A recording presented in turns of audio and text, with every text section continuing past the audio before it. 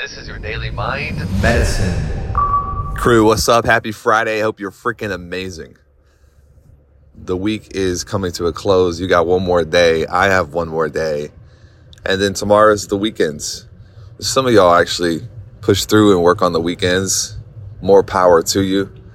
I'm a huge fan of spending weekends catching up on ancillary duties and reviews. And anyways, actually a little bit of a different slant today for this Daily Mind Medicine is talking to you about when you're not where you want to be.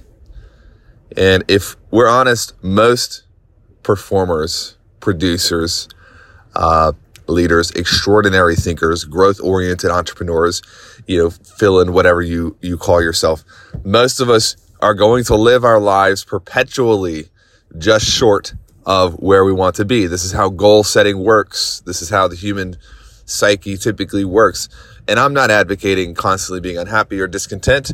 What I am saying is that if you are anything like me or the thousands of people that we reach through this material and through this network, then you're driven, you're motivated, you got big goals and big targets, and you're going to constantly be dealing with this tension of, I am further than I used to be, but I'm not quite where I want to be.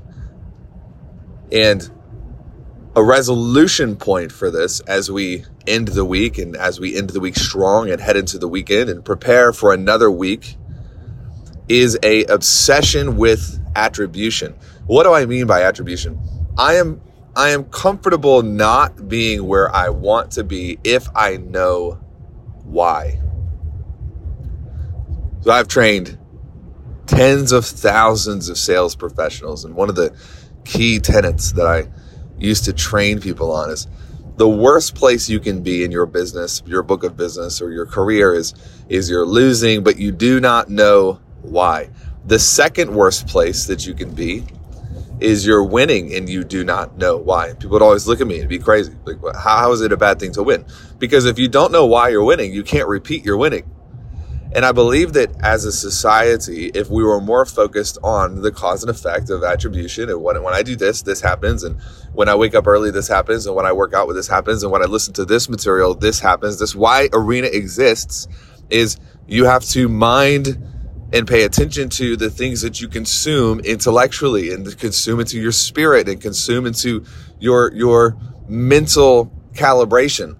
And so why am I not where I want to be? And most of the time, I can find 2 or 3 valid attribution points that I can change. This gives me the ability to ask this key question when I'm doing my end of week review, when I'm prepping for the next week. And the question is this: if I was reliving this week again, knowing what I know now, what would I change?